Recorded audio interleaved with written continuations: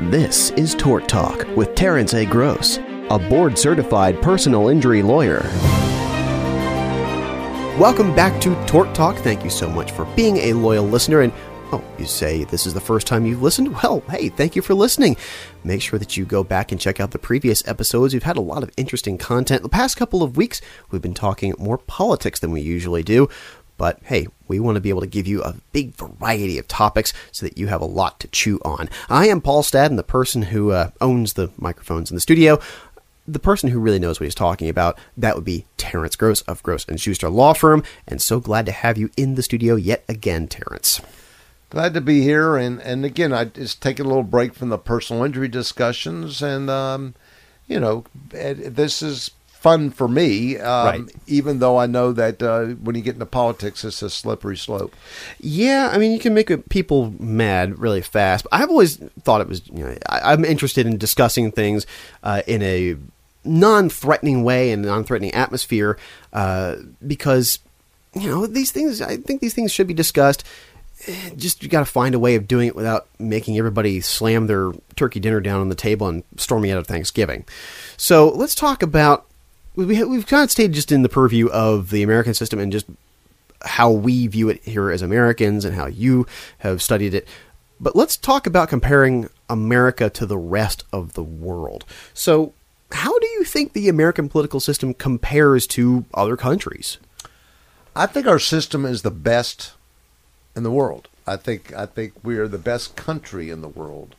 Do we have our flaws? Yes. And do we have some ugliness in our formation or in our past with slavery and what happened to the indigenous Indians? Of course. But I think we have the best country in the world. I think the designers of our Constitution or system, which I give credit mainly to two people for the most part, would be James Madison and Thomas Jefferson, and crafting this together, and it's held together all this time. So I think it's one of the best systems. There are other democracies. We see, of course, there's a lot of dictatorships, and then you've got England, which is sort of a monarchy, sort of a democracy, whatever it is. But lately, I've been looking at Israel a lot. I am Jewish. I have a big interest. And I've learned some facts recently with this whole recent Netanyahu election. And I was surprised to find out that Israel does not have a constitution. So they've operated since 1948. They have no constitution. So, and then they got the judiciary. And what got me looking at it was, if you've heard, Netanyahu and his minions want to change the Supreme Court and push certain judges out and bring in like-thinking judges. I'm wondering, well, how do you do that? And they're not elected. So these judges are not elected. There is no constitution. And it's sort of a hodgepodge of an appointment by this and that and the other. And they got quite a few judges, but you could sort of stack the court. And I don't like this whole stack the court thing. Even in America, if you go by comparison, what we've heard recently, because we know what happened, we know that. Here's where I don't like that happen. The first thing that happened in recent years was Merrick Garland was put up by Obama with 10 months to go in Obama's presidency. Now, he's a Democrat. I lean right. Should Obama been able to put up Merrick Garland? I think absolutely yes. 10 months to go. No shenanigans. If he's approved, confirmation in, should have been a Supreme Court justice. It was delayed, blah, blah, blah. And then we fast forward with the Republican Senate at that time, and Barrett got put up by Trump with 2 months to go. So the thing is, it's sort of what's good for the goose is good for the gander, and we see that. But I still think we have not always had 9 justices, but we've had 9 justices throughout for over a century through what I call the modern era. And we should not tinker with that. So yes, Trump, by fate and death and whatever, got to appoint quite a few Supreme Court justices and has tipped the balance significantly to the conservative side. But the justices are older, and I suspect that if a Democrat's elected this time, that there will be appointments to the Supreme Court that will be liberal and Democrat. I mean, so that makes these elections really big.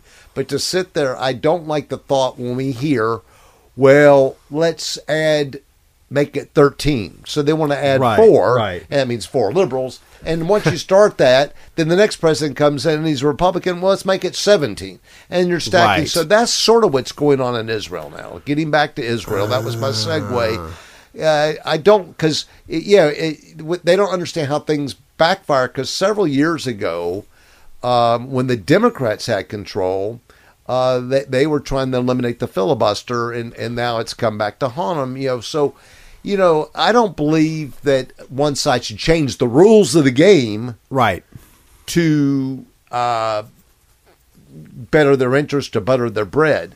So I didn't like the Republicans stonewalling Obama with 10 months to go when Scalia died suddenly, and Merrick Garland should have been a Supreme Court justice. And it has nothing to do, that's just a political scientist to me. Right. Do I want more conservatives on the Supreme Court myself personally? Yeah, I do. So, but at the same time, what's fair is fair. Right. I don't want unfairness. So I don't think we need to change the system every time there's a new election to make it better for one side or the other. We should be changing the rules every time we get a majority, and so forth. So I don't like us attempting to do that. And so far it hasn't happened. And now after this last midterm, it's not going to happen. But in Israel, that's what they're trying to do too. And so now the ultra conservatives, and by the way, we talked on a previous show about Netanyahu being elected by a coalition government. There's 16 parties. The party that put him over the top only represents 13% of the people. Oh, my goodness. So really, and he knew that. He needed that block, but they vote 100% one way. So that it's the religious right. So they make up 13%, but now they pretty much have carte blanche rule over what goes on in Israel. So I like the fact that we have our Constitution. Let me bring up another pet peeve with you as a political scientist. And this, it's not deciding what's fair or my candidate. I want my candidate. But there's also a push, mainly by liberals, to do away with the Electoral College. Ah, yes. Yes. And the Founding Fathers, they didn't get there by accident. And let's go back in history. Let's go back to 1789. What did we know about 1789 already? We were still a very young nation with the colonies, and we just defeated the British and all that. But already they could see when it was transpiring. New York was a pretty big city. Right. Whatever that was back then, I don't know. Philadelphia was a big city. Richmond was growing, was a fairly big city, a lot of the populace, and you had your rural areas. They did not want cities or that kind of consolidated, concentrated populace to rule everyone else.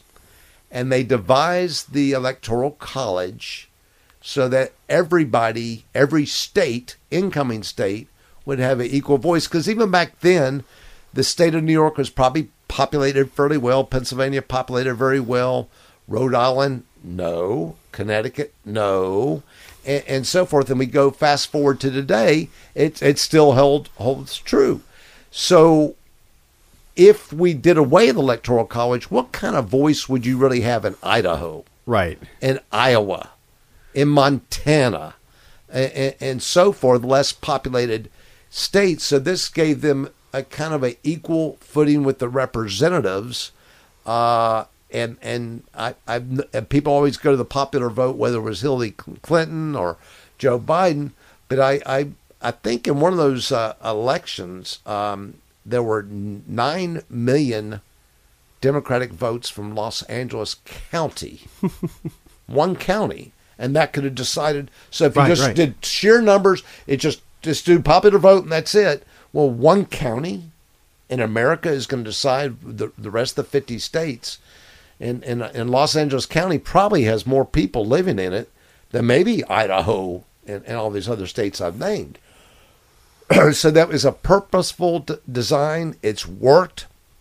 I'm very much, no matter what the outcome is, and the shoe may be on the other foot. There'll be another election where a Democrat maybe has less popular votes, but got the electoral votes and he wins. I'm good with that. I'm down with that. And I'm not going to want to throw out the electoral college because my candidate did not win. Right. So I feel very strongly about that.